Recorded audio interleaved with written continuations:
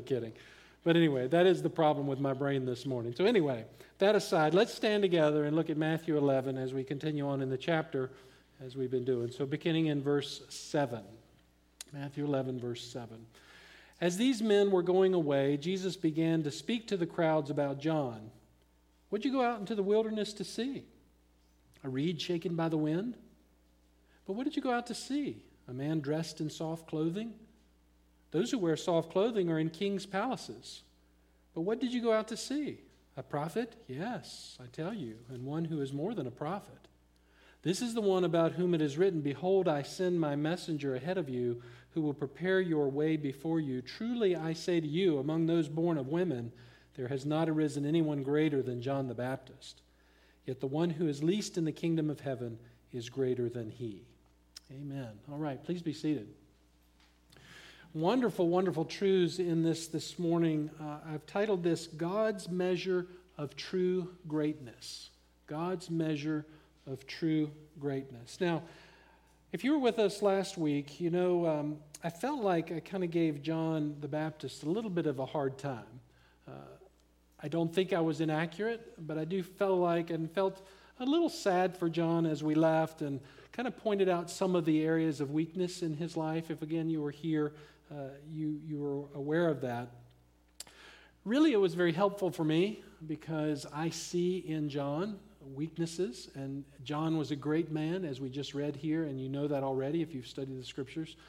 But it gives me encouragement when I see others who are great spiritual giants have weaknesses in their life. It just helps me to know that there's hope for me along the way. And I don't know if you ever feel that way or not. You know, sometimes we have a tendency to put people up on a pedestal and look at them in a way that we're just not. And in the spiritual realm, at least, we're going to be greatly encouraged by what we just read. And I hope you'll pick up some things here. But anyway, that's kind of my heart this morning in all of these ways. So we learned much last time about John's weaknesses. In fact, so much that it created a whole message, as I was just saying. But I want us to know that it wasn't the consistency of John's life. So I don't want to be too hard on John. It was just a time in his life where he needed some encouragement. And again, you may be there. There are times where you know the truth, you know God's plans, you know what he has said in his word, but there's just something about your flesh that says, I just need a little bit more. Sometimes I call those, with me or with God and me, a little times of nuggets. In other words, I'll just say, Lord, I just need a nugget right now. And that's kind of my code with him, to say, I just need a little bit of encouragement. And he just is always so gracious to do that. And it'll either be through a comment or some physical way or something. Not that I have some greater inroad with God than you do, but it's just something that God does with me to encourage my heart. And so I think that was John in all of that. But John was a great, great man. And so let's look at the context to see what Jesus says now about John, but to learn some powerful truths about what God really says about real greatness, at least from God's eyes. And that's what's most important. If you look at the setting here, according to verse 7, John's disciples have just left Jesus to take the message back to John that Jesus had just given them back in the previous verses. Now, what we don't know from Matthew is what Luke does help us with, and that is, and then in chapter 7 of Luke's gospel, in verse 19, John tells us that there were just two of the disciples of John the Baptist that came to Jesus. And so, very specific there in Luke's accounting. But nonetheless, as they turn to go away, the Lord turns to the watching crowd. And so if you're the crowd and you're seeing this interlude or this interplay between Jesus and the two disciples, they leave to go off back to John to give this message. And Jesus, in effect, turns to the crowd and he asks this first of three questions. What did you go out in the wilderness to see? Okay, now they have evidently overheard this conversation with Jesus, assumedly.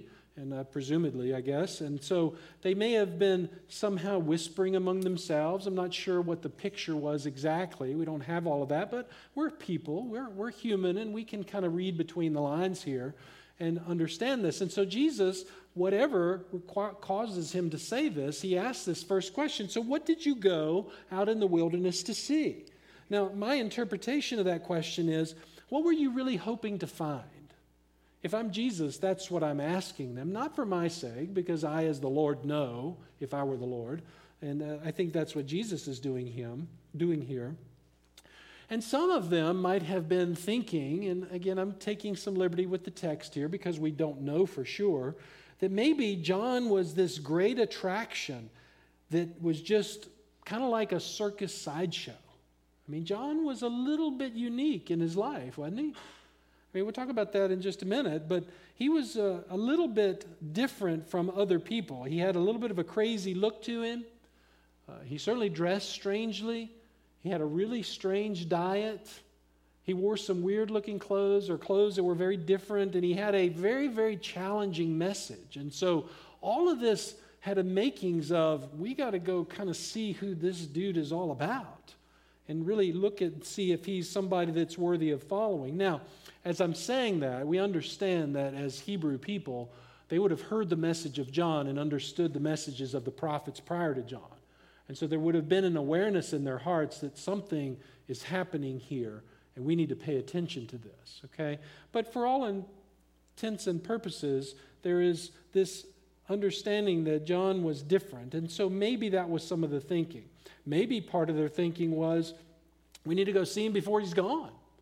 I mean, people don't come along like this all the time, and so if there's something really to him that's really special or unique, which apparently it is, then we need to go find out what's happening before it's over.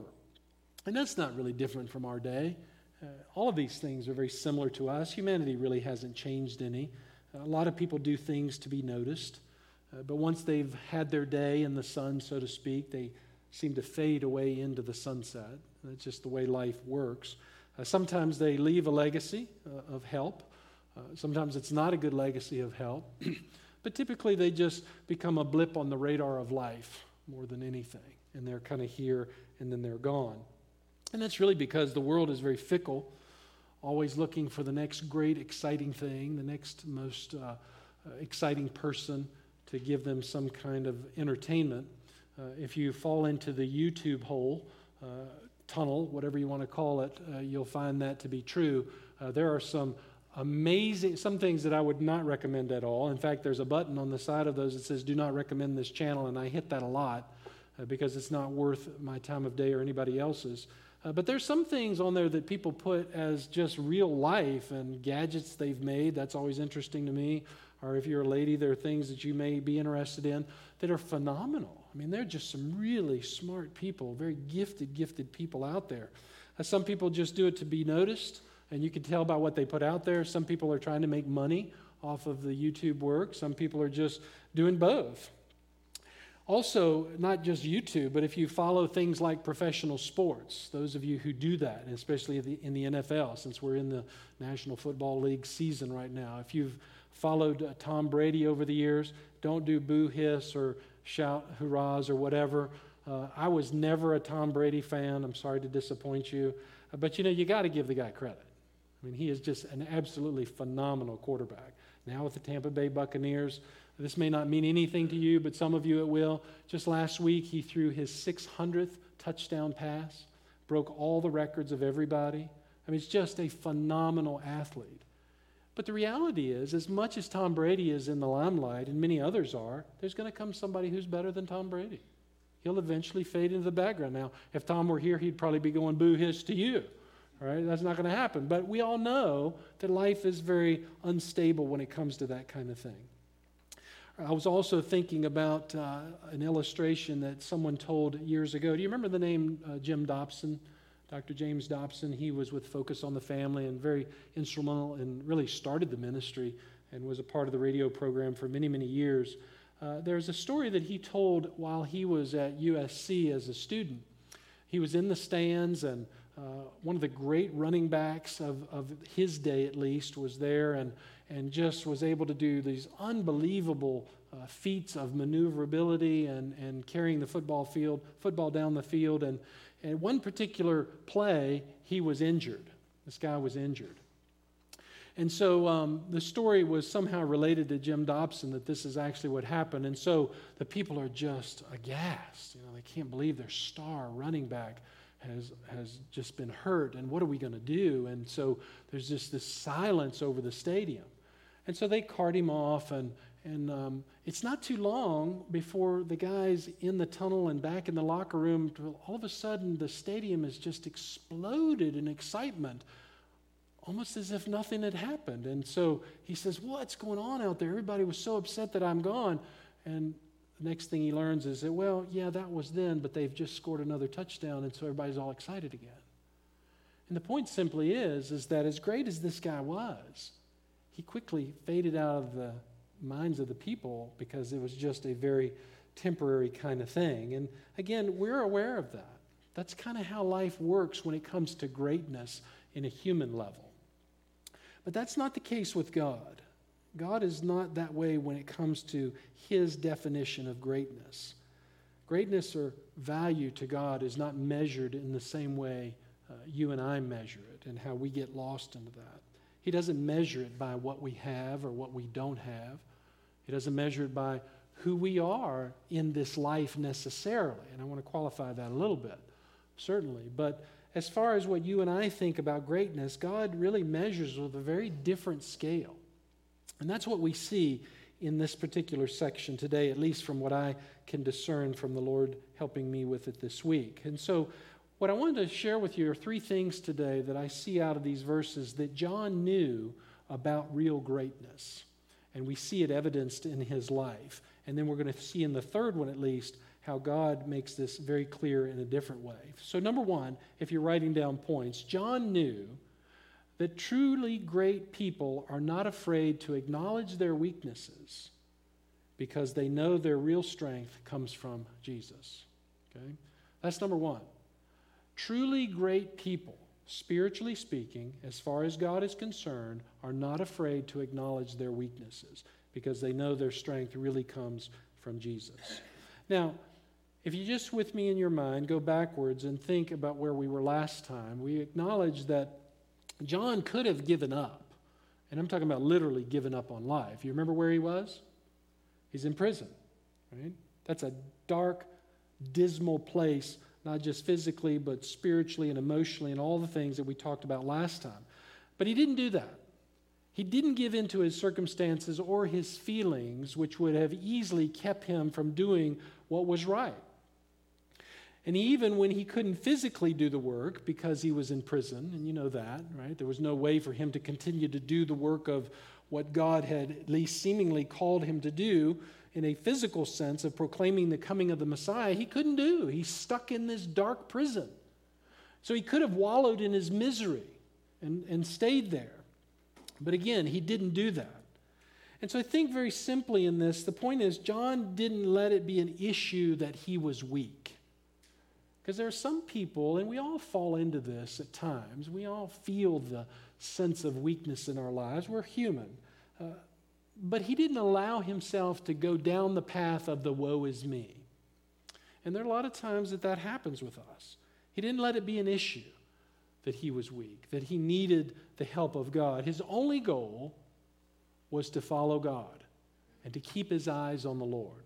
And that's really where we left off last time. But I wanted to reiterate this as a point because as much as we left John in a weakened state, we have a tendency as human beings in our fleshly lives to think that is true weakness, to just give up and not push forward. Well, John shows that he didn't do that. He stayed with what the Lord wanted him to do and did not let the things of his situation cause him to be anything other than what God had called him to do. Someone said this one time, and this I'm quoting this, is that pride curses true greatness. Pride curses true greatness. That's an interesting statement, but I think it's really very true because pride keeps people from dealing properly with their weaknesses. And think about that. Pride really does keep people, all of us, from dealing with our weaknesses the way that we really should. In our lives, again, pride says, be great, be a leader, be the best at everything that you can be. And certainly that's true. We should strive to be the very best people we can be. We've said many times here, even spiritually, we should strive to be the very best spiritual people we can be. We should give God our 150%, all the time, just simply because of who he is. But our fleshliness says, no, pride is not about exposing weaknesses, life is not about exposing weaknesses. Greatness is not about exposing weaknesses. In fact, I'll just stuff that, never let them see me sweat, never let them know that I am weakened in my life, that I have issues in my life, that there are things that I'm struggling with in my life, and we do it all the time. Think about your conversations that you have with people. You may be going through something right now that's really, really difficult for you. And most likely you are, because we're all there at some point. And somebody even this morning may have said to you, hey, how you doing? Well, you got 50 million thoughts running through your head in a split second. And what you really want to say is, I don't think I can go on. If you knew my situation, I don't think do you have a couple hours I could share with you? But that's not what we do, because we think that if we share what's really going on in our lives, we'll somehow be looked down upon. Now, we would also say, because we're believers, oh no, I don't really think that, but yes, we do, and it comes out in the way we act in this life. And we also project the same thing on other people. When somebody says, how are you doing? And when we say, how are you doing, we don't really want the full details. We kind of want the pleasantries.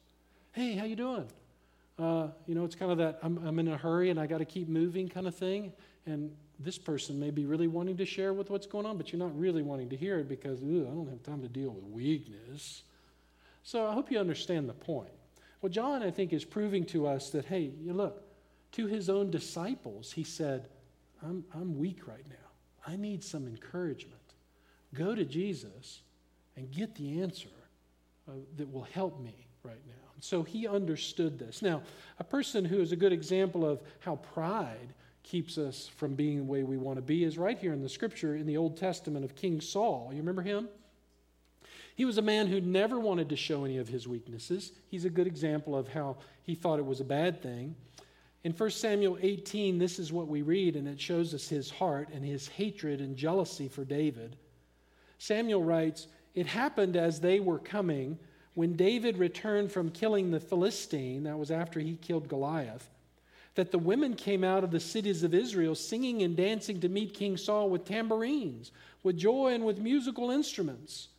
The women sang as they played and said, 'Saul has slain his thousands, and David his 10,000s.'" Ooh. Then Saul became very angry, for this saying displeased him. And he said, "They have ascribed to David 10,000, but to me they have ascribed thousands. Now what more can he have but the kingdom?" Saul looked at David with suspicion from that day on. And that's when all the problems began. Saul was overtaken by his own pride instead of admitting his weaknesses and turning to God. Wouldn't it have been wonderful if he'd have turned to David and said, "Hey, David, you know what? Man, God is really using you. You have become really a better leader than I am. Can we just lead the people together," or something of some nature like that? You see, that would have been the right response, but that's not what happened. And so he was very much overcome and eventually would lose his life. And again, the truth is, in our humanness, John himself, back to John the Baptist, could have been jealous even of Jesus. Imagine that. Now, I know you've never been there. Listen just for a minute. John, if he's thinking in his flesh, from his pride, could have said, "Hey, Jesus is my younger cousin. I'm older than he is. I began my ministry first. Who does he think he is? I had disciples before Jesus had disciples. People listened to me before they listened to him." Do you see how this begins to play out in the mind of people? Now, there's no indication in Scripture that John did this. I'm just simply saying this is what John could have done. But he didn't do that. He didn't mind turning over the reins to Jesus. Listen, in John chapter 3, here's what we read. "As they came to John and said to him, 'Rabbi,'" this is John's own disciples, "he," talking about Jesus, "who was with you beyond the Jordan, to whom you have testified, behold, he is baptizing and all are coming to him." Do you hear what the disciples are saying? John, this was our gig. This was our thing. We had it going on before Jesus, and now he's got people coming to him. But listen to John's heart. He answers in verse 27 and says, a man can receive nothing unless it's been given to him from heaven. Ooh, that's interesting. You yourselves are my witnesses that I said, I am not the Christ, but I have been sent ahead of him. He who has the bride is the bridegroom, but the friend of the bridegroom who stands and hears him rejoices greatly because of the bridegroom's voice. So this joy of mine has been made full. He must increase, but I must decrease. What a heart. What a beautiful response to Jesus. Have you ever been jealous of Jesus? Now think about it. Some of you are going to say, oh, no way. I mean, he's God. Well, have you ever heard anybody say, well, he doesn't really understand what I'm going through because he's God? Do you know what that's coming from? That's a little bit of a heart of jealousy. How's he going to understand? He doesn't have the problems I do. He can fix anything. He doesn't have to deal with the things that I have to deal with. You see what I'm talking about? We do carry some pride and some jealousy, even when it comes to the Lord himself.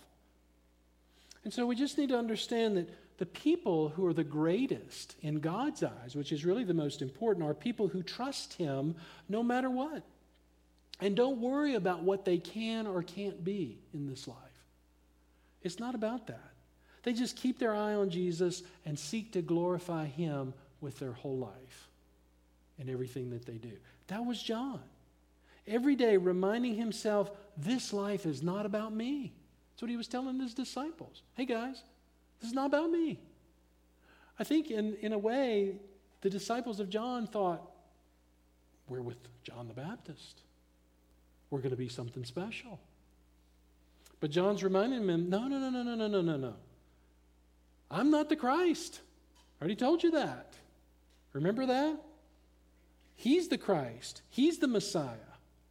And so John every day, and I believe this should all fit us, put his spiritual boots on, didn't focus on his situation in life. He was in prison, but just did the work that the Lord gave him to do. Now, I'm using two scenarios there because at this point John is in prison, but this other part that we were talking about with the other disciples in Jesus' baptisms happened before John was in prison. I wish I had the time to tell you about all the people I've known over the years, and even including my own heart, who make life all about themselves. I mean, you know those folks, right? You talk to them about your life just for a split second because they've asked you, how are you doing? And all you do is begin to open your mouth for a second and they just begin to flood you with all their problems and their emotions. And no matter what you try to give to them as a source of help and encouragement, it's always, it's not going to work. This is never going to happen. But have you tried this? That'll never work. Well, what about this? Have you done this? Oh, there is just no way. That for sure won't work.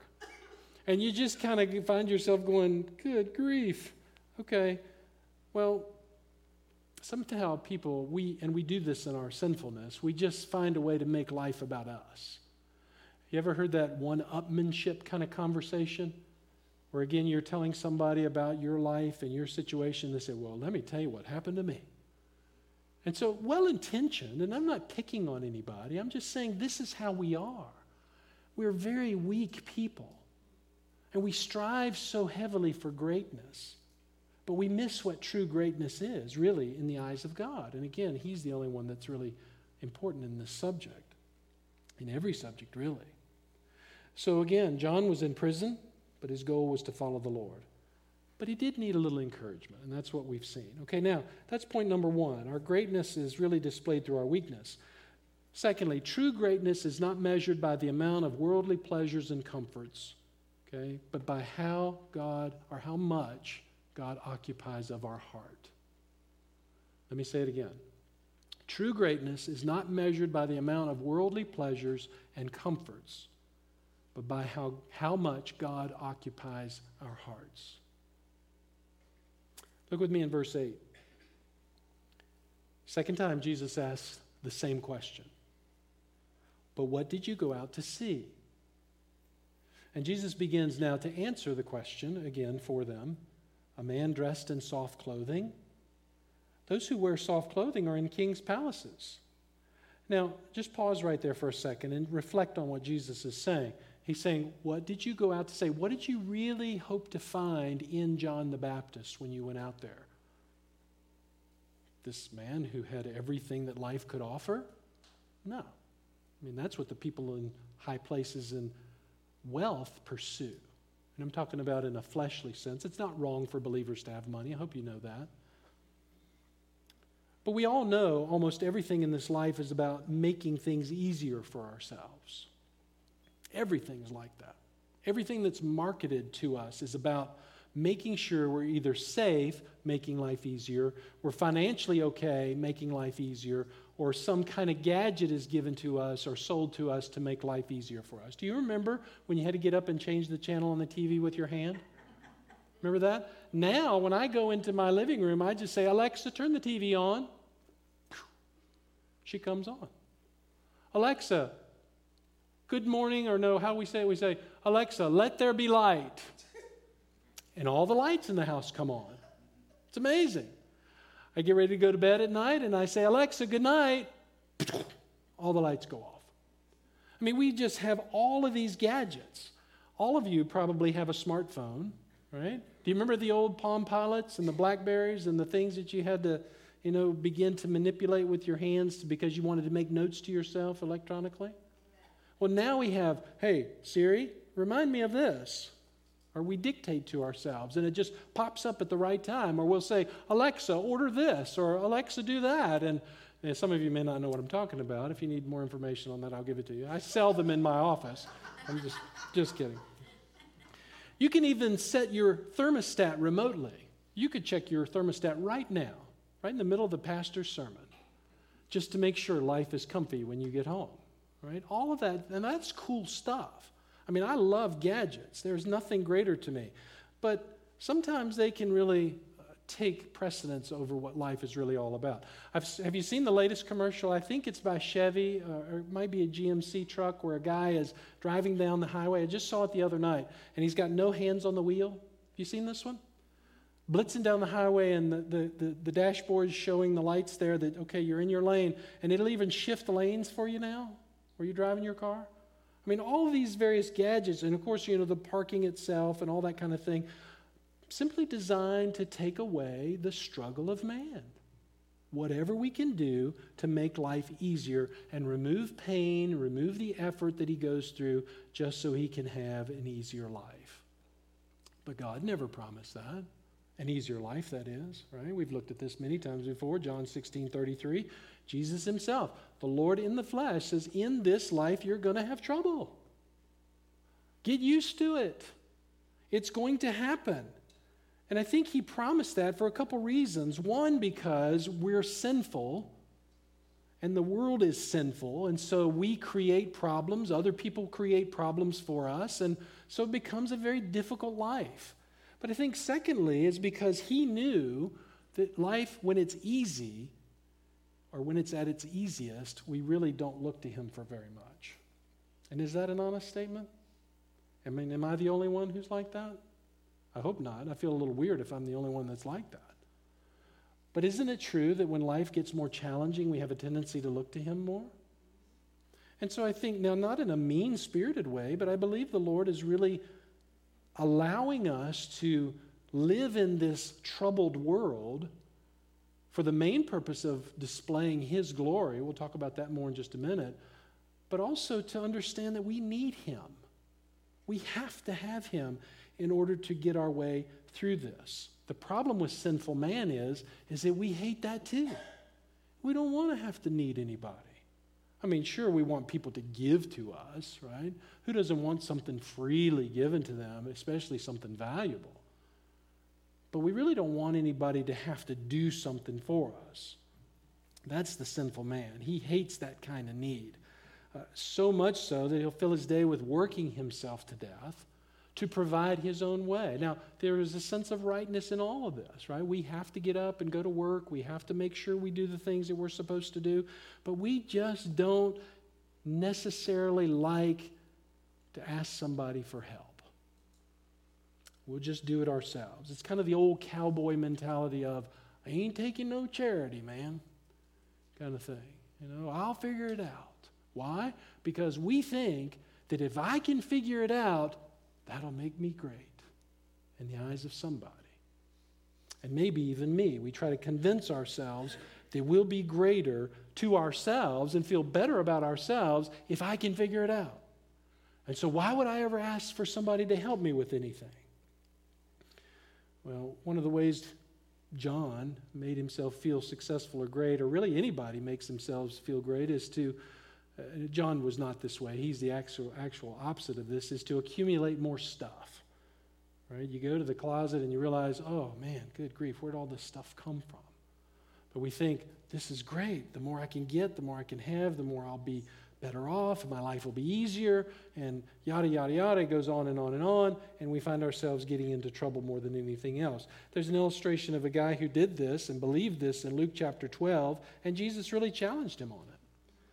Notice this. Someone in the crowd said to him, "Teacher, tell my brother to divide the family inheritance with me." Okay? It's like he's kind of grumbling about the fact that somebody got more than he did as a family member, and I know you've never been through that either. But he said to him in verse 14, Man who appointed me a judge or arbitrator over you? In other words, that's not why I came. Then he said to them, Beware and be on your guard against every form of greed, for not even when one has an abundance does his life consist of his possessions. And he told them a parable saying, The land of a rich man was very productive. And so he's just given them this visual word picture here. And he begins reasoning to himself, saying, What shall I do since I have no place to store my crops? In other words, man, life has been good. The crops have come in. And then he says, This is what I'll do. I'll tear down all those old barns and I'll build larger ones. And there I'll store all my grain and my goods. And we've never done that, have we? Do you remember when you started out when you were married, or when you were first starting out in life and you only had a few things? I remember when my wife and I first moved in those first few years, I could stuff everything with us that we had and a couple kids into one of those small U-Haul trucks. I remember having to really push in to shove the door down. But all that would go in pretty easily. Well, try to do that now. Not so easy.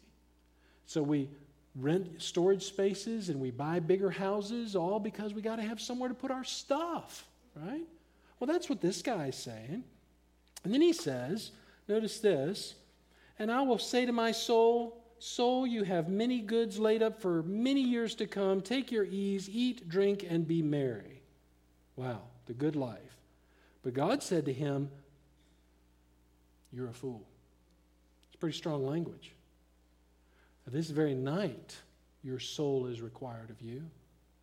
And now who's going to own what you've prepared? So is the man who stores up treasure for himself and is not rich toward God. God's giving a very alarming statement there. He's saying a couple things. One is, you are not in control of your life. I'm in control of your life.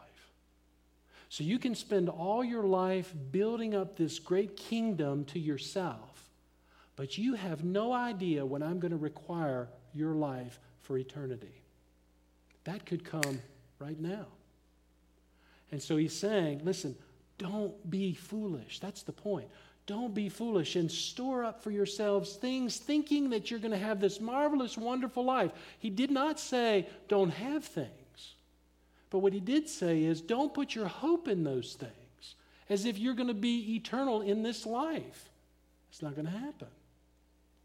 Now, I'm saying all that to say that John is showing us the right picture. He understood true greatness because his focus was on the Lord. Again, it wasn't wrong for him to have anything, but when John looked at his life, it was just about what he could get by with for that day. And I'm not suggesting that we should all do what John did, and that is survive on locusts. Not saying that. That's what John did, though. And he swallowed it down with wild honey. Again, we talked about how he had weird clothing. Instead of going to the latest Pharisaical clothing store at the mall, he had one set of clothes, this weird-looking camel hair jumpsuit, with a leather belt that he would hold it together with. It probably smelled like an old dead camel. And that's what he lived with. That's how he lived his life. Again, I'm not saying that we should necessarily do that. The point simply is, John was not focused on the physical things of life. His focus was on the things of God. He didn't need to worry about what he was going to wear. God had already promised he would provide that. He didn't have to worry about having the best or the coolest clothes. In fact, he took scripturally what was called the Nazirite vow. That was because of what Gabriel had said. He'll be set aside. And so there was this thing called the Nazirite vow that many people would take, but they would only do it temporarily, kind of like we would do a temporary fast. Well, not John. John purposed in his whole life to live this Nazirite vow, which was to stay away from any liquor or alcohol, no wine, no cutting of the hair, and no touching of the dead body. You might remember that with Samson back in the Old Testament. And his life wasn't because he was trying to make himself more holy. That's not what John was doing either. Again, this wasn't about John. You know, there are some people who do certain holy things to make themselves look good spiritually. They may dress a certain way. They may do certain things. They may try to have certain things to look better than the next person spiritually.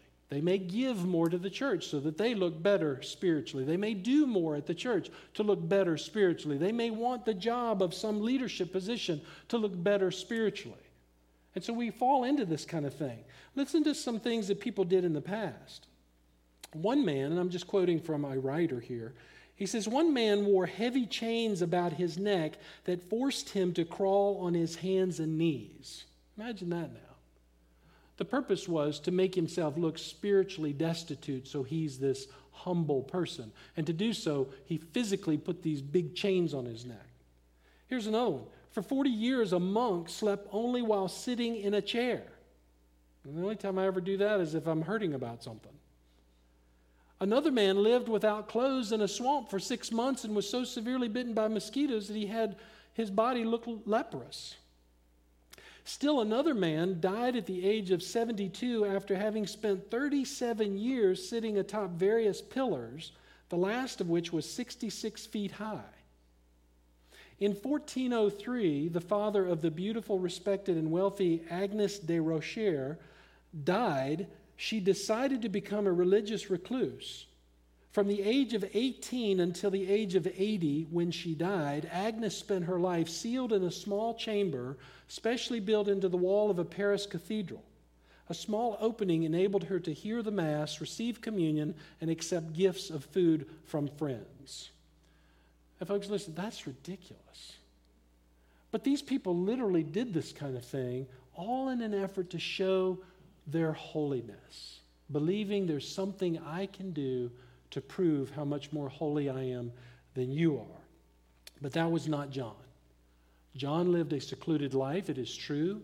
He lived a weird kind of life to you and me, but not for his own recognition, but simply because, listen to this now, because this is where we're going to go next, on our third point, he was called by God. God had said, this man will belong to me. And by the way, he will be the forerunner, the long-awaited prophet who will usher in the King of Kings.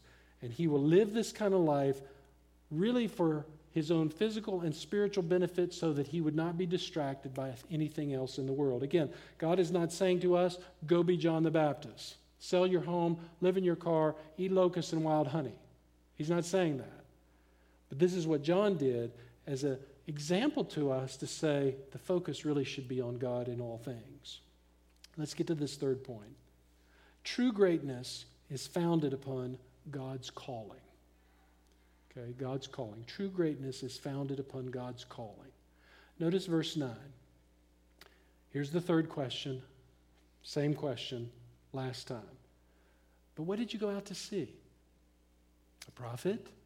Yeah, I tell you, and one who is more than a prophet. Again, the same question, basically saying, oh, so you went into the wilderness to see truly a great man, did you? And you found him, did you?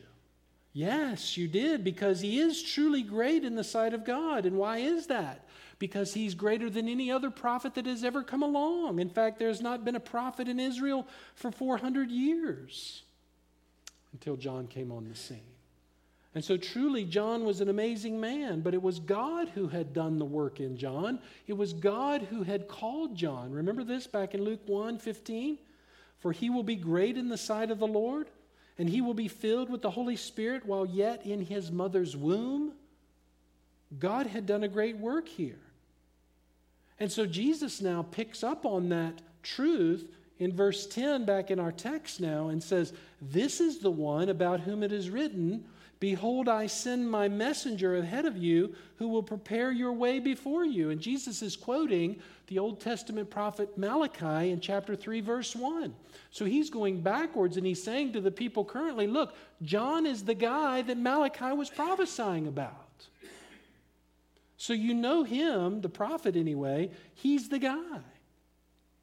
Now, some people have been confused about what Malachi is really writing here, and so let me translate that for you in the way that I see this. "Behold, I, Jehovah," that's the Father, another name for the Father, "send my messenger," okay, John the Baptist, "to be the forerunner of you," Jesus the Messiah, "and to prepare the people for your coming." Now, the point in all of that is that John was a great man because he had a great calling, which is why the Lord would refer to him in verse 11 that we read as our text when Jesus said, "There is none greater than John the Baptist." Now, why is Jesus saying that? Well, he's saying that because there was nobody on earth like John who was a human being. No person on earth at the time or ever before, or at least up until that point, was great as John as a human being. There was nobody that compared to his greatness. Well, none at least of what John was on earth compares to the greatness of everyone who will be in heaven. Now listen carefully to what I'm saying here, because this is a profound truth. I hope you have all ears this morning. If you don't hear anything else, listen to this. You say, "Well, Pastor, that's a pretty strong statement." Let me say it again. None of what John was on earth compares to the greatness of everyone who is and will be in heaven. And we've just spent 2 messages talking about how great John was. But now Jesus says something staggering. Look at the second part of verse 11. As much as John was great, I'm telling you, the one who is least in the kingdom of heaven is greater even than John. Wow. So Jesus, in his own amazing way, is comparing the human John to the person who's born again and saved by Christ's blood in heaven. And he's saying, look, folks, John, as great as he is, he was called by God. Gabriel, God's archangel, came and delivered the message to his father Zacharias and said, "Here is who your son will be, even in your older age. He is going to be the greatest of all people." Jesus comes along and says, "There's nobody greater than John the Baptist born among women. Not one." And then he says this in verse 11b, "Yet," that's a pivot point, "the one who is least in the kingdom of heaven is greater than he." Staggering. A staggering statement. Because what that means is that even though John was the greatest on earth because of his call by God and because he was greatly used by God, there's no question about that, more than anybody else up to his time, his greatness was only in the role of human history. That's what Jesus is saying. In other words, his spiritual inheritance, everything that John gained, is not greater than any other person who has accepted or will accept Jesus as Lord of their life.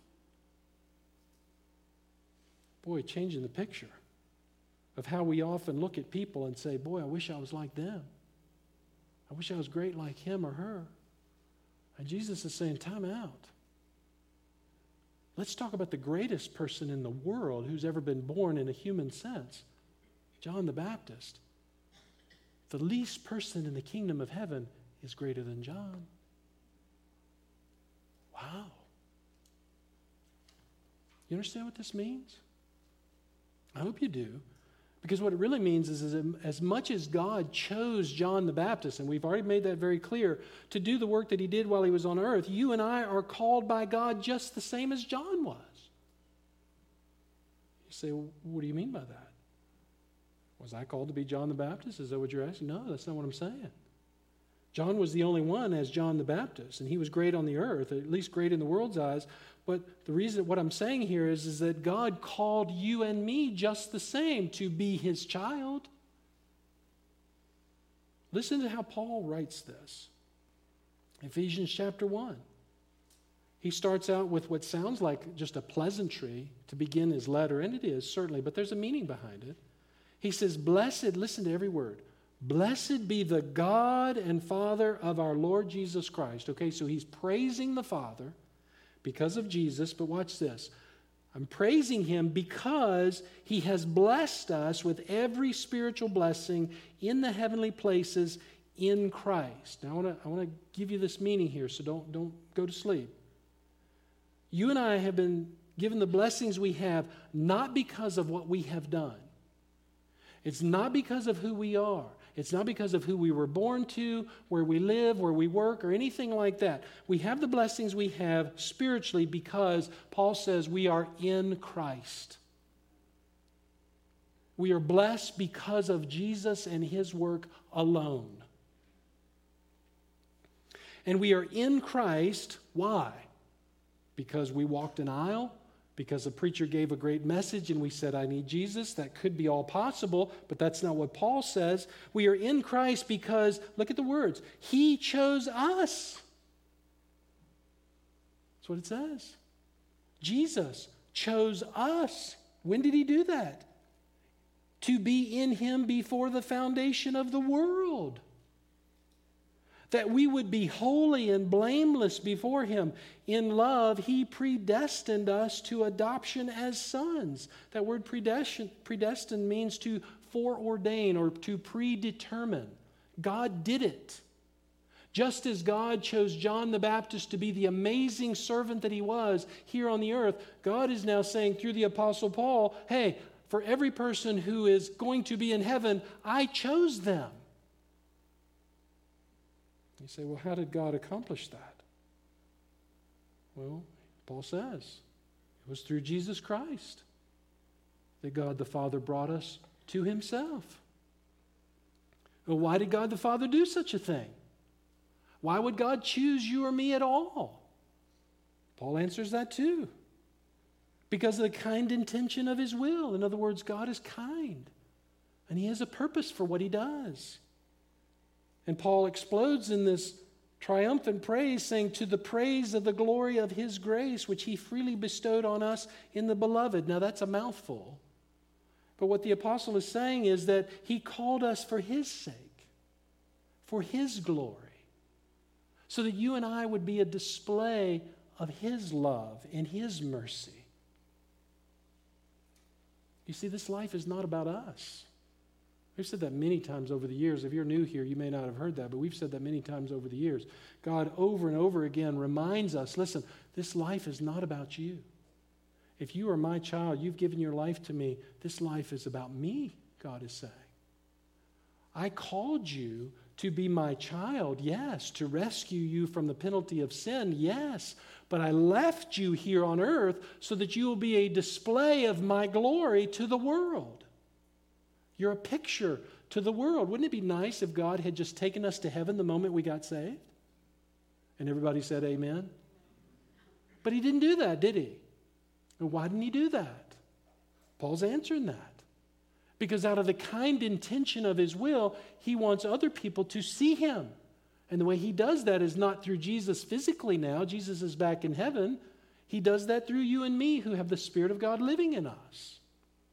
I was telling the first service that Debbie and I mentioned this to you as I was beginning my message today, that Debbie and I went to a wedding yesterday in Richmond last night. And it was beautiful in its scenery. It was beautiful in the way the people were dressed. It was fun to be there with people we knew. I was not a part of it. I was just there as a guest.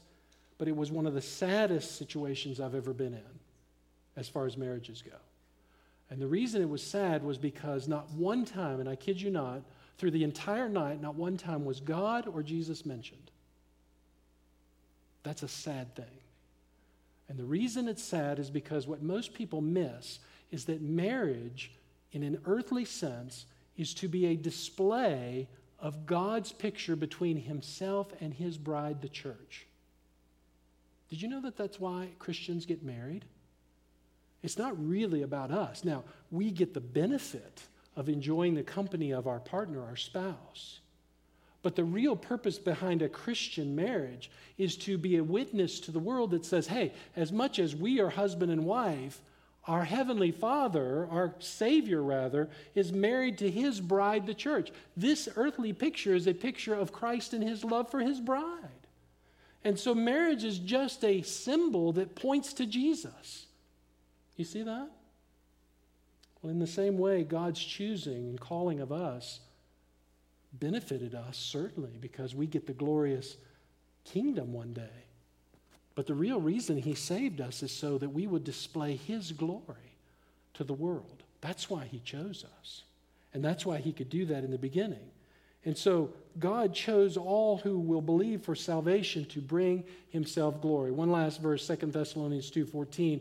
Paul writes to the church there, it was for this He called you through our gospel, that you may gain the glory of our Lord Jesus Christ. And He did all of that through the work of the Holy Spirit and through our faith. So, yes, we have a part in this salvation, which is we must believe. That's the only requirement that God puts on His people, other than living a righteous life once we're saved. In other words, God saves us because He's chosen us, but He saves us when we say, yes, Lord, I see my weakness. I know I can't live this life without You, and I certainly can never make it into the kingdom without Your work that You did on the cross, paying the price of my sin. And so by faith, we trust in what God has done. So I don't want you to hear otherwise. But the reality is we come to God knowing there was not anything we could have done. God had to call us. And so you were saved when you trusted Christ for who He is and what He did, nothing else. And listen, nothing you do or are or hope to be or ever could be was good enough for God to save you. You were saved by God's grace because He chose to do so. And you're saved because He called you and you responded. You believed in what God said. Listen to how Paul says this to the church in Rome. For all have sinned and fall short of the glory of God, right?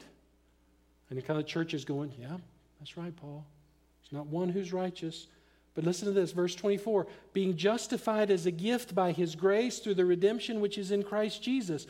In other words, there's that legal declaration. We are made right legally in the counsel of God's holiness by the gift of His grace, which was giving to us His Son, whom God displayed publicly on the cross, basically, as an appeasement in His blood through faith.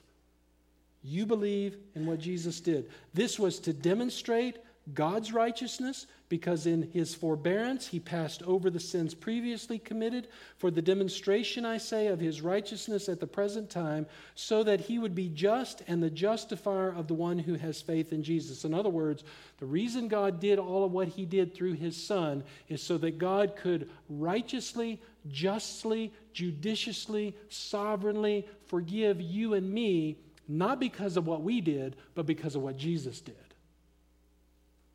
And we have the glorious kingdom given to us because we simply said, Father, I believe.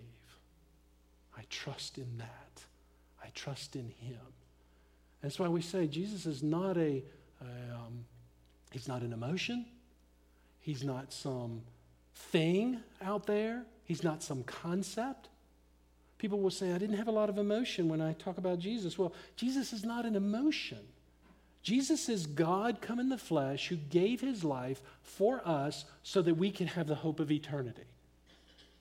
Emotions come with that, probably a lot of emotions. But Jesus is not an emotion. We are saved by what Jesus did. Please don't miss that. And true greatness, all I'm saying here is that I see in John true greatness, yes, because of what He lived out on this earth, which is what you and I do after we're saved.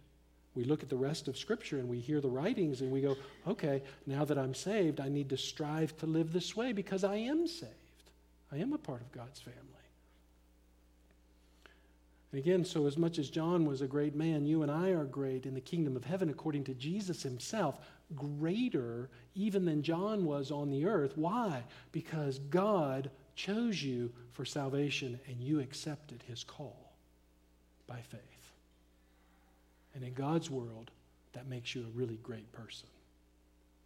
So much so that there's nobody greater even in the kingdom of heaven. The least of the people in the kingdom of heaven are greater. Isn't that wonderful news? I mean, what news could be greater than that? That we don't need to be somebody. We don't need to have riches. We don't need to have fame or fortune or to be the best in our field or the person who gets all the attention in life. Now, that doesn't mean we don't strive to be the best we can be. We should be, especially as Christians. We should be the best workers. We should be the guy who, or lady who's the best on the job. We should be the one who proves ourselves as the best employee. But we're not doing that so we'll get some merit from God. God's already given us every merit that we need. That's why we belong to Him. It was all in Him. So again, take heart. Don't get lost in the struggles of this life. Look to Jesus. That's what John did. Keep your eyes focused on Him. Don't get caught up in who you are, who you're not. Just follow Jesus and make sure you're surrendered to Him every day. And the real question is, have you put your hope in Him? That's the real question. That's really the only question, that you put your hope in Jesus. And that, then, will make you great in the eyes of God. Isn't it better to be great in the eyes of God than the rest of the world? Yeah, amen to that, right? All right. Well, we could go on, but we won't. Already taken too much time. Let's stop. Father, we thank You for Your love. Ooh, boy, Lord, we thank You for Your great calling. Thank You for such a beautiful and wonderful example of John the Baptist. And we're going to see more about him as we come together next time, as we learn and delve into this subject a little bit more. But Lord, thank You that You are a God who considers us great, not because of us, but because of what we've believed about You.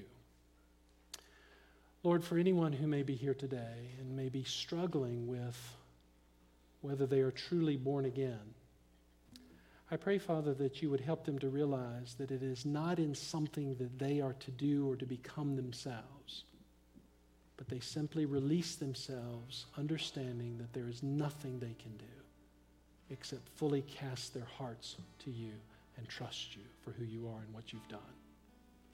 So, Father, do Your work, we pray, always. We ask this now in Jesus' name. Amen.